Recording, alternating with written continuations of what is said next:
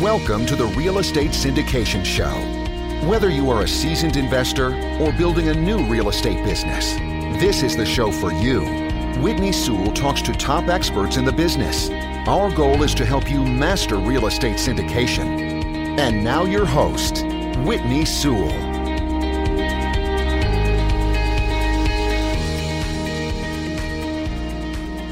This is your daily real estate syndication show. I'm your host, Whitney Sewell. Today, our guest is Jason Burrow. Thanks for being on the show again, Jason. Thanks for having me again, Whitney. Appreciate it. Yeah, and I'm honored to have you back on. Jason is a very experienced investor, and if you want to hear more about his background and some other stuff he's been working on, you can go back to show WS127, where he shares a little more about that. But he's a real estate investor from Erie, Pennsylvania, who owns and operates over 650 rental units with his wife, Nadia.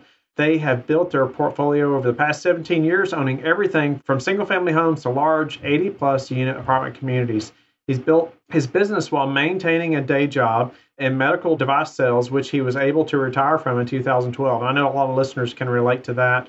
He recently syndicated a 40-unit and an 86-unit deal in quarter four of 2018, has employed several creative financing strategies over the years, including value add, 1031 exchange, capital raising, joint ventures, investor management, business strategies, creative financing, and mentoring are all part of his experience and skill set. Jason, it's a pleasure to get to know you and obviously meet you and talk to you at different events and travel together a little bit. But tell the listeners a little bit about who you are again and maybe something you're working on, and let's dive right in. Sure.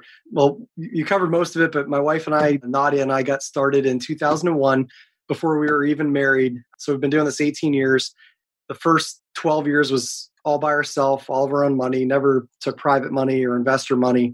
So we did it the hard way, but really built our resume and started building our portfolio that way. Over the past several years have gotten into some of those creative financing strategies. Over the past 12 months have syndicated a few deals. We're currently working on a 205-unit acquisition, which we're really excited about. So it's a historical property in our area and just really grateful that that opportunity came along. So I'm glad to be here talking with you today. Awesome. So, you and I were talking a little bit about, before the show, and, you've been doing real estate for a long time now. You're very experienced. But, what's happening now is your business is scaling, right? It's growing. And let's talk about some of those growing pains and how you've worked through those. Well, I think, a little bit of background on my management style or growth style. I used to have a kind of a control freak thing that a lot of us entrepreneurs do, that, you want to do everything yourself. But what happens is that you get to be to a point where you grow too big, and we all have the same amount of hours in a day. We're all busy. So things start falling through the cracks. And I remember walking around with banker's boxes full of receipts and invoices and things like that. And that's what had forced me to hire a full-time bookkeeper accountant on staff. And that was 7-8 years ago. But even things from like the property management to managing the maintenance guys to all of the stuff that goes into the day-to-day management of our business, because we do self-manage. So ultimately, I was taking on the burden of managing the property manager, managing the bookkeeper, managing the maintenance guys. And it really took some growth inside of me to learn how to delegate and learn how to try and build a team and give up certain responsibilities. Because quite frankly, there's things that I was okay at, but not great at. And so why not hire somebody that really loves sitting behind a desk and organizing our office? And then, how much time and energy and money does that save? That position pays for itself.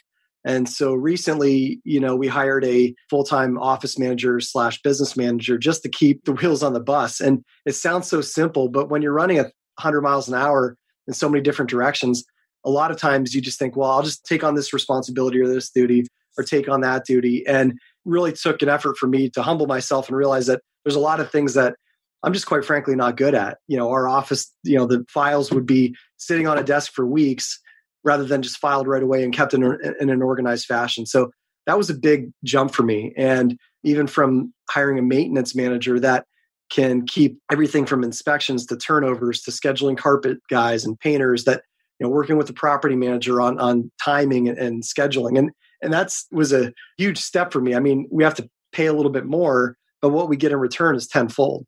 And one of the things that was sort of the impetus for this was my partner in my last syndication and this current one that we're doing. So he's the co-sponsor, co-GP with me. He has several businesses and he has maybe 45 or 50 full-time employees, just kind of a huge operation. And there was a point in time where he owned a potato chip business and they had a much larger staff. And not only does he have that sort of life and business experience that I can draw on, but his CFO, who also helps us with our underwriting and the books and investor management on the syndication side, she also has a ton of that experience. And it just kind of speaks to surrounding yourself with the right people.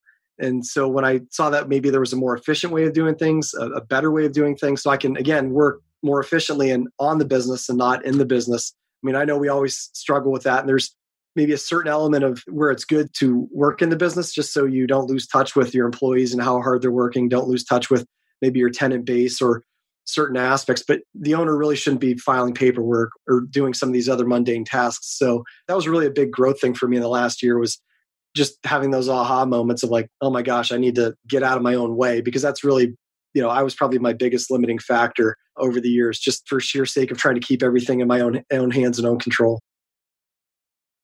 A couple of things there that you mentioned. You said those higher positions pay for themselves.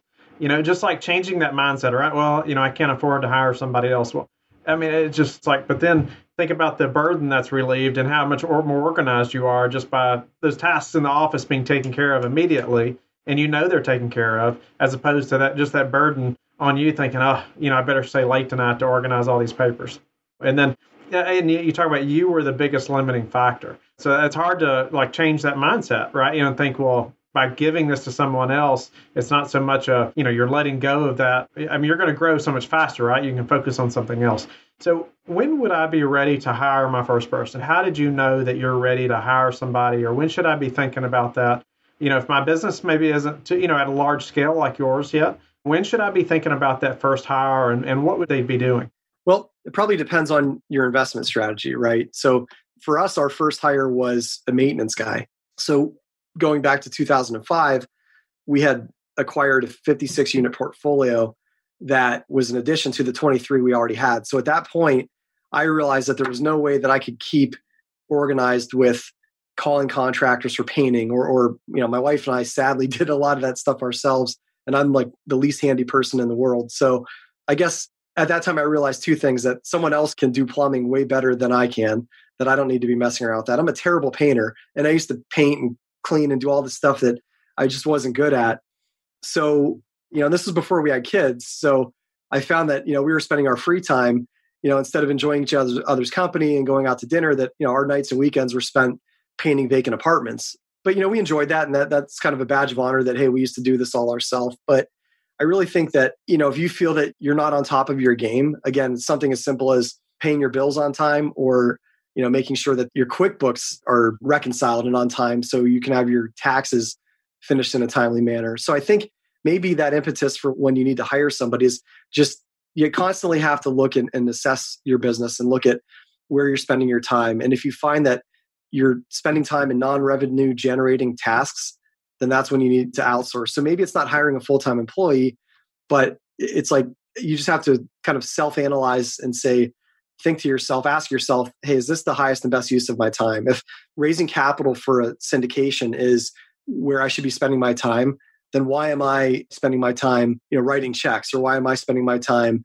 filing property management material or leases or rental applications and things like that? So I guess, if you look at any one person can do probably 2 or 3 things really well, and the rest is kind of filler, and you're probably just going to be average at best at it. So pick those top 3 things that the business couldn't do without you. So that might be capital raising. That might be working with the banks and financing the deals. That might be sourcing the deals. So identify those things and really focus 80 or 90% of your efforts on that, and just try and delegate everything else out. And whether that's hiring or outsourcing, kind of one and the same. I guess to add to that, if you find yourself spending a lot of money with a subcontractor for a given task, it might be painting. Maybe you have a painting company that you really enjoy using, but if you could provide full-time employment for somebody, plus benefits and all the great things that come with work, and you're providing gainful employment to another individual, there is merit and a lot of value in building a team that way. And there's pros and cons to it. Some people swear by hiring outside companies, but for us, that's always been a factor. Like, hey, if we spend so much with flooring contractors a year that I could just hire a full-time flooring installer, then that's what I should do. That's a great way to look at it. And I haven't heard anyone say that before. So think about how much you're spending this company or paying this company to lay flooring. But the cool part is when you hire that employee, that flooring guy, well, he probably has some other skills where he can help do some other things as well, right? Right. And that's been a big focus and a challenge for us as well, is that hiring the right people. So trying to get somebody that's, has a growth mindset, that doesn't want to stick doing the same job for 40 years. So carpet installers or flooring installers, their backs go bad, their knees go bad. So maybe that's the only skill they know when we hire them. But the idea would be that they could grow into other positions in the company, and that, I have a growth mindset. My wife has a growth mindset. Try to hire the right people that have the same values and that, that buy into this long-term vision of what we put out there. And they have a stable, loyal company. And that's hard to find these days. So trying to find that where it's a two-way street, having those employees that do the same thing, and they're going to continually learn and try and be better at their craft and what they do. What are some tips you would give to hiring the right people? What are some ways you have vetted through applicants to make sure this is somebody that has that growth mindset and it's going to fit well with your company and with you? So first of all, at this point in the game, we always have at least 2 maintenance guys meet with a prospective hire. So if it's that kind of blue collar position, they have to do a ride along and they have to spend a day in the field with our guys, because there's a lot that you can uncover when they're working alongside someone that's with the company. And, they get comfortable and familiar. They may talk about their bad habits. They may ask all the wrong questions, or they may ask all the right questions. And they always have to make it through a couple of our trusted employees. Then I meet with them after that. So I usually am still involved with looking at the resumes on paper. Now I am delegating that out to my new office manager, but typically having the first interview be in the field, time spent in the field with our top guys, seeing if there's a fit at that. And if they feel strongly enough to pass that individual on to me, then what I'll do is dig in and talk about their long-term goals, like talk about life, and see if we can, just uncover what makes them tick and see if they're a good fit for us. On the white collar side of the business, the property manager type and the accountant and the things like that, you just really look for those intangible traits, honesty, loyalty, integrity. Are they good to be around? I mean, I remember when I worked in medical device sales, one of our managers said it was the Christmas in Detroit test. And that was, if you're stuck at an airport in Detroit or wherever, just somewhere where it's snowy and you can't get out, are you okay being stuck with this person for a day? Are they likable? And do you get along with them? Because you're not at work to make best friends, but you are going to become friends with these people in a small company. They do become like family. So you really have to determine, do I like this person? And am I going to enjoy working with them and trusting them and entrusting them with very important duties in our business? I like that. Are you comfortable being stuck with them? Yeah, that's right. You are going to get to know them, and it's got to be a good relationship from both sides. But as far as the tasks that you are handing off to different employees, and I tell people, like when they're thinking about hiring a virtual assistant or somebody like that, like think about what you're doing throughout the day, and is this something that you have to be the one doing? And so, maybe it's something you can let somebody else do. And how do you do that? How do you, like through the day, you find yourself doing something that, like you said, you're going to hand off to your office manager or somebody like that? How do you know what to hand off? I think the answer is everything. Just hand off everything. If it doesn't fit those 3 or 4 core things that really can't be replaced in the business, or the things that I'm good at. I mean, everybody can be replaced. If I'm raising capital, I can hire people to raise capital for me or team up with people that do that, which we've done, because again, that is the type of thing that can just take a lot of time. I mean, we only have so many hours in a day and you have to live a well-balanced life. So making sure that you're still spending the time with family, friends, loved ones, that type of thing, and not letting work overtake your personal life. So I've really feel like everything that's related to the business, as far as finding tenants, retaining tenants, turning over properties, the maintenance, all that stuff, I shouldn't really have any involvement with that at all, unless there's some sort of crisis that I need to be involved in or aware of. And I've worked on that. It's taken me longer than I would have liked, but I've spent time over the past several years just talking to people that have been in the business for 20, 30, 40 years and figuring out how they got out of their own way, the ones that did it successfully, and then taking clues from the ones that still, the reason they're retiring is because they got tired of working in the business. And that's not the goal. And that's not why we get into this business. Most of us get into it for passive income, the freedom that real estate investing provides. So nobody invests in real estate thinking, hey, I want to push paper and renew leases all day long.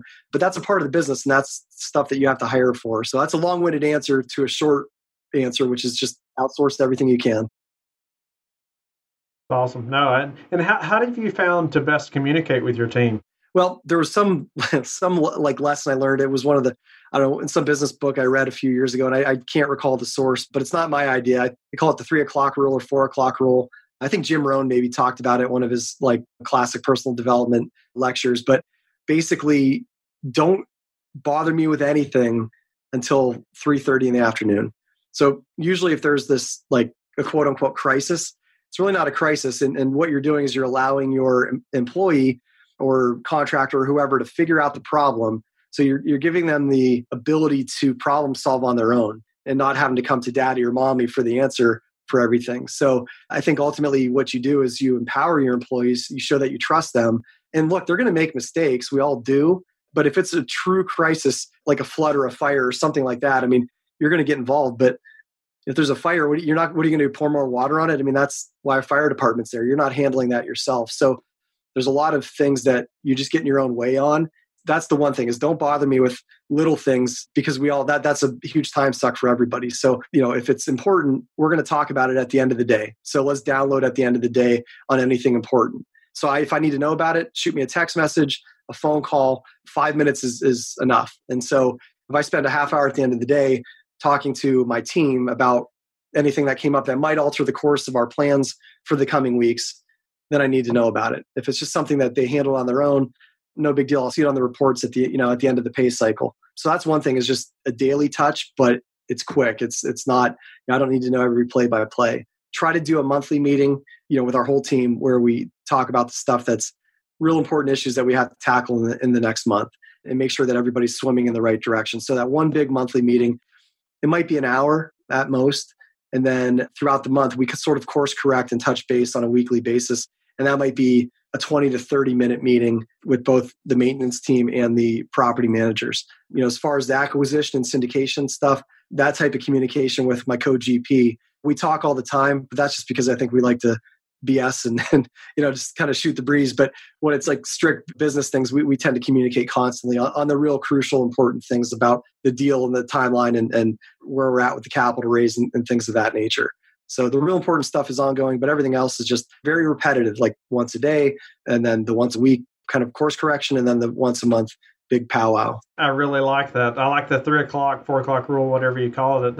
I'm going to look that up. I'm going to implement that probably this afternoon. But I liked how you talked about it. It's not like, well, just don't bother me until then. And like you're saying, I need you to really think through this and make the best decision that you can. And if it's the wrong one, most of those decisions that they're making can be corrected pretty easily. Or the next time they're going to understand what you were thinking or why you would have done it differently. I do the same thing with my 4 and 6-year-old. They come screaming, right? And you think, their legs cut off, but, that's something so minor, right? So, helping them to think through and be able to make better decisions before they're asking you. But what are some ways that maybe you found that work the best for managing your employees, but also encouraging performance? Are there ways that you give incentives, or is there ways that you just show that you care about what they're doing? Yep. So one of the things, we try to create a fun culture, and that's hard to do sometimes in a property management maintenance business. But every so often we'll do like a happy hour Friday where 3 o'clock rolls around and you call the whole team to the office and just have pizza and beer and soda and whatever, and just kind of shoot the breeze and just sort of a, hey guys, like we care about you type of thing. Every now and then we'll throw them a gas card or a Subway gift card or something along those lines. Just sort of a pat on the back to say, hey, you're doing a great job. Rather than, they know their job isn't always glamorous, to rent apartments and show apartments and deal with tenants crap and fixing broken things, but they're what keeps the wheels on the bus. So, we try to pay well. Money's not everything, but you try to compensate well. Do try to bonus for a job well done. If there's something that good that happens in our business, we try to reward people for, as it relates to property management, maintenance, things like that. If we put together budgets and financial metrics that, hey, here's some extra bonus or extra compensation if we're at X amount of economic occupancy.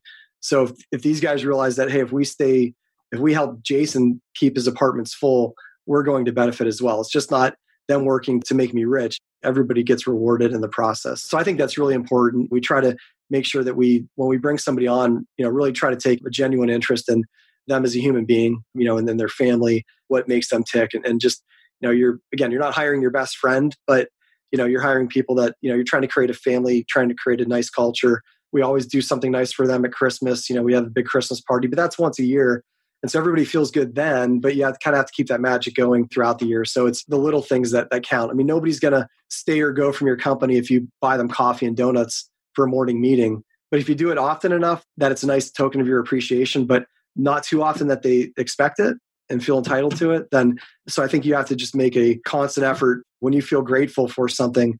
I know Rod Cleef talks about this in our mastermind, but your love language. And so whatever your love language is, if that is words, then you need to tell your employees how you feel and how you appreciate them. If it's gifts, then coffee and donuts go a long way. A free lunch with the boss sometimes goes a long way, or just a gift card so they don't have to pay for their own lunch goes a long way. And I think it's the things like that add up over time to create that loyalty and creating people that will have your back, no matter what. And if you're on a deadline to fill an apartment and they have to put in work on a Saturday or Sunday, then they will if they need to. And if they're on call, that's a really hard part of the job that, on a property management company, these guys don't, it's the ugly part of it, but things happen at 8, 9, 10 o'clock at night on a Saturday night, and nobody wants to leave the warmth of their home on a weekend at 10 o'clock at night.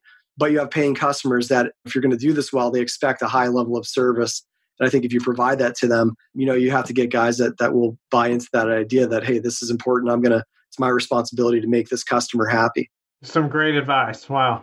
Jason, I really appreciate just the advice from your experience in your growing company and how you've hired employees, when to hire them, what tasks to give them, how to do that, how to show them you appreciate them. Just some great advice. And Jason, tell the listeners, though, how they can learn more about you and get in contact with you. Whitney, they can email me is the easiest thing. You can put my email in the show notes, just jasonperro@yahoo.com or jason.perro@perrorealestate.com. They can find me on LinkedIn, Facebook. Feel free to reach out if you have any questions or just want to talk real estate. I'm always open. Great. Jason, thank you again. Appreciate the listeners being with us today. I hope you'll go to LifeBridge Capital and connect with me. I'd love to have a conversation with you if I can help you in any way. Also go to our Facebook group, the Real Estate Syndication Show, so we can all learn and grow our businesses together from experts like Jason. And we will talk to each of you tomorrow. Thank you for listening to the Real Estate Syndication Show, brought to you by LifeBridge Capital. LifeBridge Capital works with investors nationwide to invest in real estate, while also donating 50% of its profits to assist parents who are committing to adoption. LifeBridge Capital, making a difference, one investor and one child at a time. Connect online at www.lifebridgecapital.com for free material and videos to further your success.